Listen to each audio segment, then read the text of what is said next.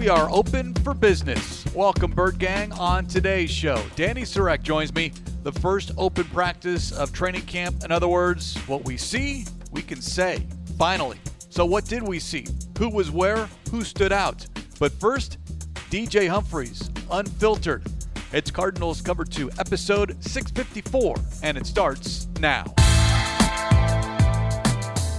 Welcome to Cardinals Cover 2. Buda Baker, what heart, what grit. This guy's unbelievable. Cardinals Cover 2 is presented by Hyundai, proud partner of the Arizona Cardinals, and by Arizona Cardinals Podcasts. Visit azcardinals.com/podcasts. He's at the 10, at the 5, he's in again. Some more Murray magic. Wow! Here's Craig Grialou. So this is why we need DJ Humphries to remain healthy all season long. He addressed the media post-practice on Thursday. Danny, it's just good to see him. He's 100% healthy. The back injury is completely behind him. Knock on wood, that stays not only during training camp, preseason, and 17 games in the regular season, but his personality. It shines. He is, I think, maybe the most personable guy in that locker room. He walked into the press conference Thursday, and as reporters are setting down their recorders on the podium, you can go back and watch the live stream on the Cardinals YouTube channel. He makes a jab and says, back in my day when I was, have to take notes, I actually had to use like a pen and paper. I didn't get to have a recorder. And then he followed up by saying, yeah, but that was actually when I, would go to class. Yeah. How often did the Cardinals starting left tackle actually attend class? I think he did quite fine, though. I think he did just well. But back in my day, okay, not my day, maybe your day, because probably around the same age. Yeah. I want to date myself here. But yeah, everyone's got recorders. No one has pen and paper anymore. Darren Urban does. Again. He does supplementally to his recorder. My generation. Not your generation. That's fair. No, it was great to have DJ come out and talk with us, and it's great to see him out and healthy. That's not something we'd seen for the last calendar year really on a consistent basis. And it was good to hear him say that he is fully healthy and that you don't really know that, DJ said, until you get that first bull rush. So the fact that he's gone through 2 practices now, he said he didn't feel like he was taking a step and had to pause and think, is this going to hurt when I move? He said he felt totally great, which is great news. Yeah, quote, "This is the first time I've taken live reps and not feeling any pain." And then he brought up later on, he is, quote, super healthy. And again, you need DJ Humphries healthy, period, for this Cardinals team to be successful in 2023. He also felt very comfortable speaking to the media. By my counts, maybe you have a different counts, 2, 3 different expletives? What were the expletives? Let's make our producer Jim Alejandro work a little harder. What were those expletives, Craig? I believe they are part of the 7 words you can't say. Oh, so they'd have to be bleeps. I believe, let's see. One starts with an F, another one starts with an S. But he made it very clear. Quote, "We don't give a blank about outside expectations." And that seems to be a theme within this Cardinals team, whomever you talk to. That's what I would want to hear. Because honestly, what good does it do to listen to those expectations and get in your head? Think about where we were as the media and not just us, but outside those expectations at this time last year. What were the expectations of the team with the previous coaching staff and all the veterans that have been brought in? And how did this team live up to set expectations? So the expectations really don't mean bleep to agree with DJ Humphries there. And that's what you want. You want them zeroed in and focused on what's going on in the locker room, out on the field, not what people are saying with expectations. And you never know, right? Crazy things happen of expectations. Bengals quarterback Joe Burrow had an apparent injury out at practice and was carted off today. So crazy things can happen. So I don't really think that expectations, especially this early on, would really benefit any player on any team to pay attention to those. Look, it has happened in 18 of the past 20 seasons in which a team goes worst to first within its own division. Jacksonville, the most recent example. It is possible when you win 4 games anything can happen. Now, again, our expectations, maybe not, but you have to, as a player and as a coach in that locker room on that sideline, that's what you have to mentally think so you don't get those expectations and all of a sudden it's like, what am I even doing? Why do I even care? And you know what, though, is they do care because there is no allegiance to any of these players who are returning with this coaching staff. So that's why I do think that it really doesn't matter what the expectations are. These players are, which they say every year, but truly going to go and give everything they have because who knows what things could look like moving forward with this new front office and new coaching staff. So even if you're a player and you've been here, you have to come and you have to give your best and you have to show out and earn your spot moving forward on this team. The 9th training camp for DJ Humphries, who will turn 30 on December 28th. Yeah, the little pup is no longer a pup. He is a veteran in that offensive line room, which is a great transition here on Cardinals Cover 2, presented by Hyundai, proud partner of the Arizona Cardinals.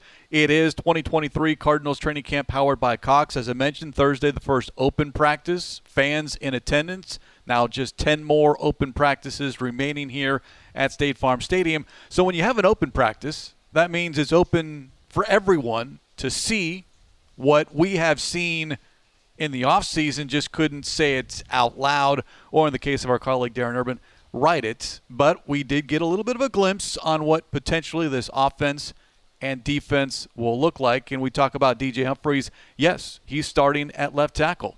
And you talk about the offensive line, period, the position battles. What stood out to you? Who did you see at certain positions along that offensive line? The offensive line seems to be one of the positions where you get a feel that the starters you're seeing early in camp could very likely, unless somebody just absolutely shines throughout camp. The offensive line starters we've seen in the first 2 practices feels pretty likely those are going to be your starters come week 1. I'm not sure you can really say that about every other position. I think some parts on defense, again, we got a good feel, which we'll talk about later on. But the offensive line, what it looked like left to right was DJ Humphries, Elijah Wilkinson, Yelda Froholt, Will Hernandez, Paris Johnson Jr. And so that's kind of what the feel that we got throughout the offseason. But to see that consistently so far, given it has only been 2 days, they don't have pads on yet. So this is still very early in this. But I do feel like that's what the offensive line is going to end up shaking out to look like. And it's really not surprising from what we had seen throughout the rest of the offseason. I think there are still question marks. We'd seen Dennis Daly fill in at left guard, the fact that the Cardinals brought in a veteran center in Pat Elflein. There are still opportunities for things to change, but I think the big question would be how much of a competition is there going to be at right tackle with the rookie and Paris Johnson and with Kelvin Beachum? And maybe there still will be, but Paris Johnson has been getting those reps with the starters the last 2 days. 2 caveats. One, it's early. And as you mentioned, the pads have not come on. And when you are practicing in pads, who stands out, who wilts under that pressure? Guys start to separate themselves because this is a physical game. But your starting offensive line, that is the baseline. Now, second team, left to right, Josh Jones, Dennis Daly, John Gaines, Marquise Hayes, and Kelvin Beachum. Now, Pat Elflein is right now 5th among the 5 centers, although he did take a snap at center late in practice during 11-on-11. And I don't know if that's more because he just got here. He's been working more at guard, whether it's left or right. Do we see him move up that depth chart to challenge Yelda Froholt? Right, I do think that's fair, is he literally just got here, and that's a difficult time to have to come in with everything going on and all the meetings and everything else and really trying to get caught up. But I do see him moving up that depth chart and giving a little more competition, whether that is at the center position or maybe at left guard. Staying on that line of scrimmage, if you will, tied in with Zach Ertz on PUP, Trey McBride. And, yeah, maybe it's too early for Pat Elflein. It's not too early, though, for Jeff Swaim to sit there and get several first-team reps and be that blocking tight end while Trey McBride can be more of the pass-catching tight end. That was something that kind of surprised me on Thursday of day 2 of Jeff Swaim being an Arizona Cardinal and him getting those those high reps. But, I think when you look at the rest of the room, it makes sense with experience and blocking or catching tight end. And that was something that head coach Jonathan Gannon talked about in his presser before practice, was asked about Jeff Swaim and kind of adjusting. And he was saying it's been very impressive the way that he's been able to come in. Gannon said he looked up at one point in practice and was like, oh, Jeff Swaim is already getting right in there and getting those reps. So that's impressive. It's not easy to come in, but I also think that's probably why you signed him. That's what you expected, was for him to be able to come in and kind of be able to get right to it. 6'4", 260 versus McBride, who's 6'4", 246. But you watch them or you see them side by side, and there is a considerable difference in how they look.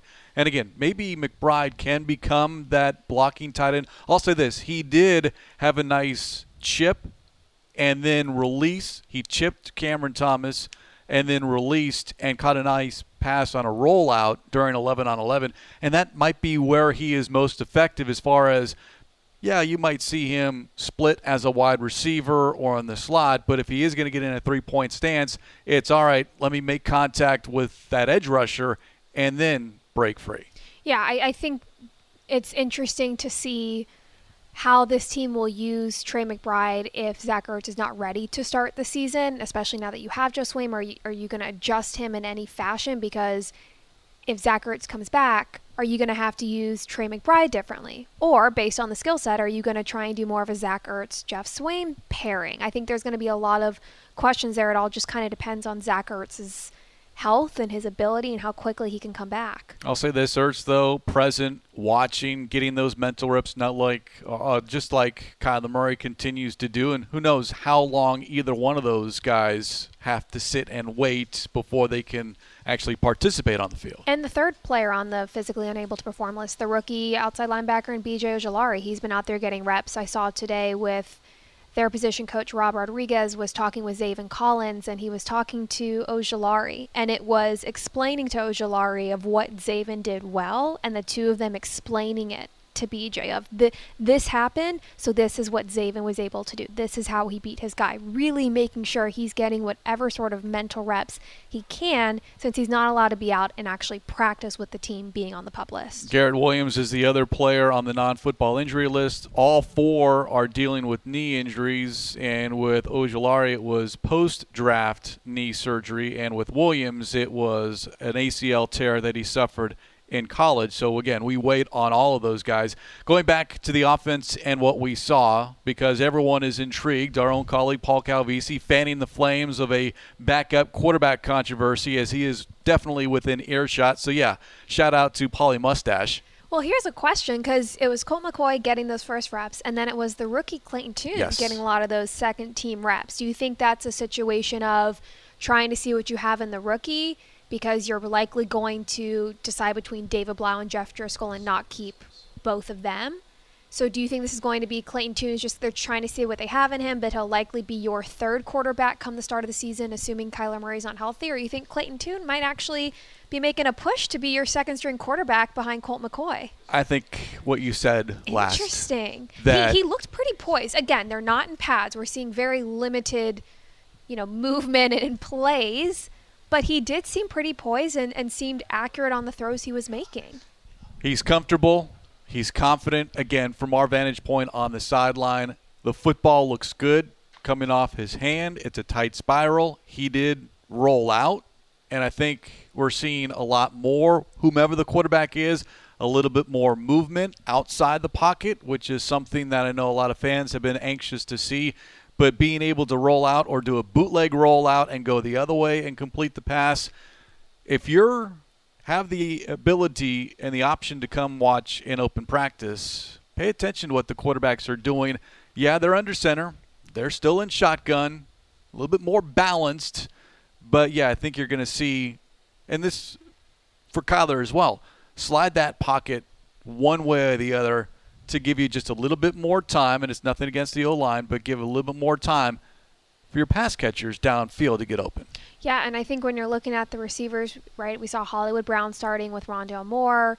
Zach Pascal had a pretty impressive catch in practice Thursday. A little bit of Michael Wilson. So it's just going to be continuing to see who's going to stand out. Again, it's too soon of when you're going through drills, the way they line up. It's typically, in terms of, if it's one or two players going at a time going through drills, the order you go is typically veteran or experience status, right? So I'm not sure that when we see the pairing of Greg Dortch and Andre Pacelli going right behind Hollywood Brown and Rondell Moore, that's entirely accurate. So it's just going to take a little bit of time, I feel like, to get a feel for what the starting receiver core is going to look like. If I'm going to say or give standout players in this first open practice, one we just mentioned, and that is Zach Pascal. He had a contested catch against Isaiah Simmons on the sideline in 7-on-7, and then was on the receiving end of a deep pass from Clayton Tune in 11-on-11, beating Antonio Hamilton, who was in coverage. And then the other one was running back Keontae Ingram, who running on the right side, thanks to Will Hernandez and Paris Johnson blocking, looked very quick through the hole and downfield. Again, without pads, you're not tackling, you're not really stopping, but that's a question I know you've had as far as who is that second running back behind James Conner. 100% earlier on Thursday. Jonathan Gannon, I have no problems with handing the ball to number 6 all the time. Now, is that 25, 30 snaps, not so many carries, but he's going to need a blow. And right now, who is that RB2? Especially after hearing that the plan is to run the ball more often in this offense. And with any running back, especially with an injury-prone running back in James Conner, you're going to have to find somebody else who you can also rely and supplement that with. And I think that Keontae Ingram is a little shiftier, a little faster. And I think that the expectation is for him to make that leap heading into year 2 to be that guy behind James Conner. All right, let's switch it up. We talked about offense. Unless there was something else offensively that stood out to you that you've been dying to say but couldn't because of off-season versus training camp. I don't think so. Am I forgetting something? Are you trying to tee me up? No, I'm just not working with you? No.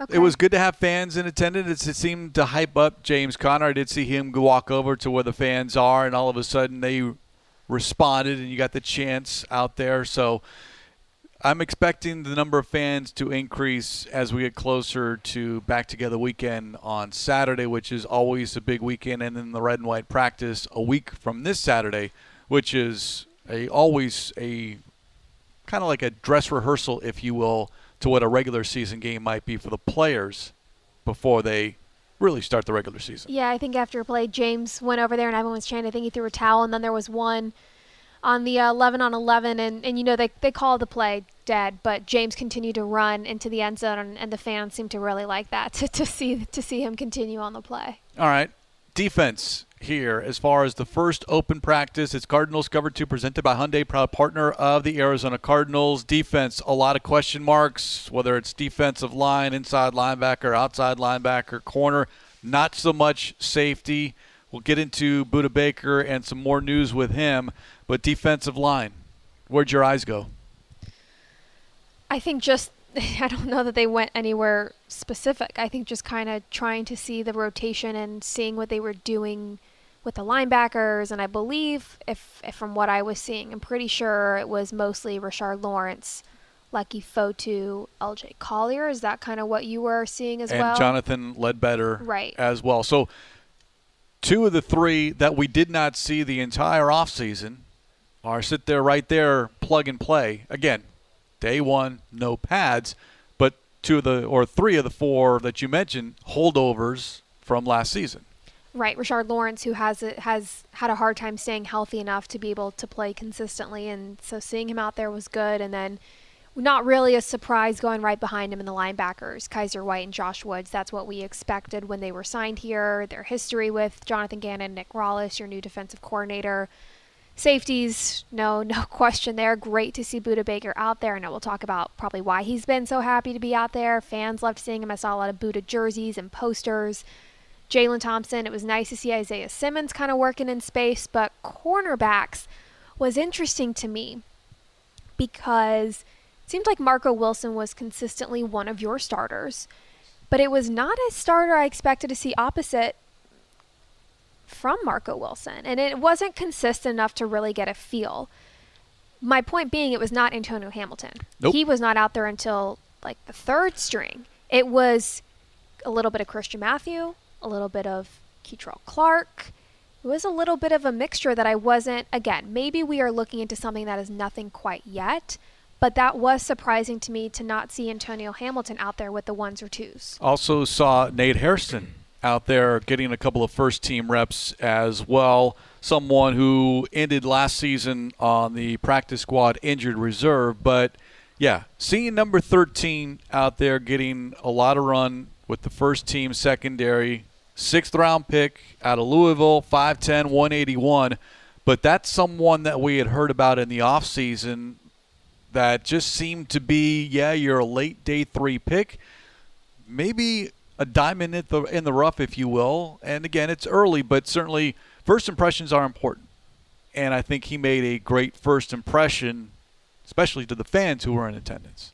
I agree. I didn't see anything that stood out in terms of, busted coverage or, what would have been like an obvious penalty or anything like that, which is kind of what you look for. I mean, this time at camp last year, Christian Matthew was already wearing those like glove pads because he kept holding. So we're not seeing anything of that quite yet. And while it's early, it has felt like good impressions.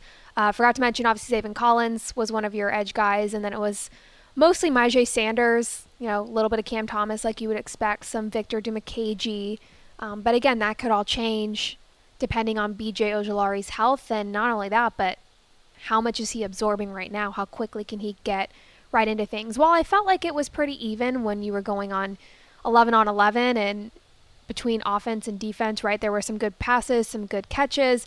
I felt like the defense was just a little bit sharper. It just kind of felt like they were constantly on, whether it was a run or the cornerback or the safety was right on the receiver when they caught the ball. It felt like they had a good feeling of understanding what was happening, and it felt like they were just a hair quicker than the offense. Quick note on Myjai, he did exit practice early, seemed to be dealing with, or the training staff was looking at his hand, so something to keep an eye on. But as far as defense, the big takeaway for me was seeing number 13 out there with the first team, and that is Cardinals Clark.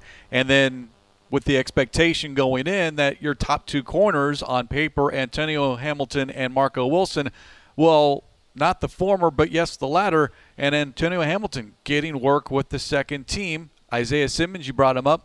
Sometimes we did see 3 safeties, but if it was just 2, Simmons was the odd man out and working second team. Which is what you'd expect. I mean, it's not like he has that experience necessarily compared to Budda Baker or Jalen Thompson, or those two have been playing together for so many years and just understanding how they move and that dynamic duo there. So that doesn't really surprise me. All right. You brought it up. Give me the numbers. Budda Baker. Why did he have, in the words of JG on Wednesday, a, quote, big smile on day 1 of training camp? First reported by NFL Network's Ian Rappaport, Budda received a raise prior to camp, $2.4 million in bonuses and incentives, including a $300,000 signing bonus, plus a raise for next season. Now, there is some more details on that. His contract for next year is not guaranteed. There are some bonuses a part of next year, but it was not a new deal, not an extension, and not a trade. All things that Budda had reportedly asked for in the offseason, but maybe a happy middle ground between team and player to say, all right, we'll put a little bit more coin in your pocket, and let's revisit this discussion next offseason. This, to me, seems like the best-case scenario for both sides. Budda Baker has 2 years left on his deal. He has no leverage. It's all in the team's hands. It's not like Budda Baker could have held out and not played because he's not in a contract year. So I like this move by General Manager Monty Ossenfort to kind of show him that you are truly interested in keeping him here and keeping him happy and giving him something to kind of please him and his team, right? His agent of, here, we'll give you a little something now. It kind of sounds like, right, we'll give you more. It's a pinky promise. We'll give you more next year. Pinky swear. Right? So, but it does feel like from both sides that they are truly trying to figure out ways that works to make this work that is best for both sides. And I like this. I think this makes sense. I don't think it made sense for this front office to give him a new contract and set that precedent with 2 years left. You understand why, as a player, this is something they would want, especially, before contract ends, of your health and where your play's at and all of that. So I like this. I like giving Budda Baker a little something now, and then focusing maybe on that contract extension or something completely new next year. Game day bonuses, off-season workout bonuses, incentives for reaching the Pro Bowl or first-team All-Pro. It's really not that much. In the grand scheme of things, it's not. Again, according to reports, you have your agent or someone saying you want to be you either traded or become the highest-paid safety, and then all of a sudden, 2023 contract is guaranteed, which it was going to be anyway as long as he was on the roster week 1. But next year's salary, $14.2, not guaranteed. But let's revisit this conversation in the offseason and see. I'll say this. And this is nationally, not the local media, nationally. You talk about the disrespect that Budda has felt, and he's expressed it on social media. Attention, national media. Budda Baker wears number 3. For how many years now? Several years. And I don't know how many times it would less than a handful, but any time more than once is a problem. But how many times we see the picture of him in a number 32? In fact, even on the NFL Top 100, they showed him in a number 32 uniform, and that set Budda off on an Instagram disrespect rant. So it's not that difficult to find updated photos, especially. This is not a new thing. This is several years in the works. It should not be difficult, Danny, to find Budda Baker in a number 3 Cardinals uniform. It doesn't even have to be the new uniform. It can be last year's uniform or the year before that. Yeah. You should also go on a rant on social media. Back Budda up. Oh, I do back him up on that because that just I agree, yeah. It's lazy. It is. It's lazy. Especially from Ian Rappaport. I'm sorry. He started it, posted a photo of Budda wearing 32. Yeah, not his number anymore. No. Get with the times. Don't have to worry about that with you, do I? Do? No. Don't worry about that. I will always post a picture of Budda wearing number 3. Cardinals training camp powered by Cox. It continues on Friday, another open practice, and then on Saturday, back together weekend. These open practices, there are 10 more.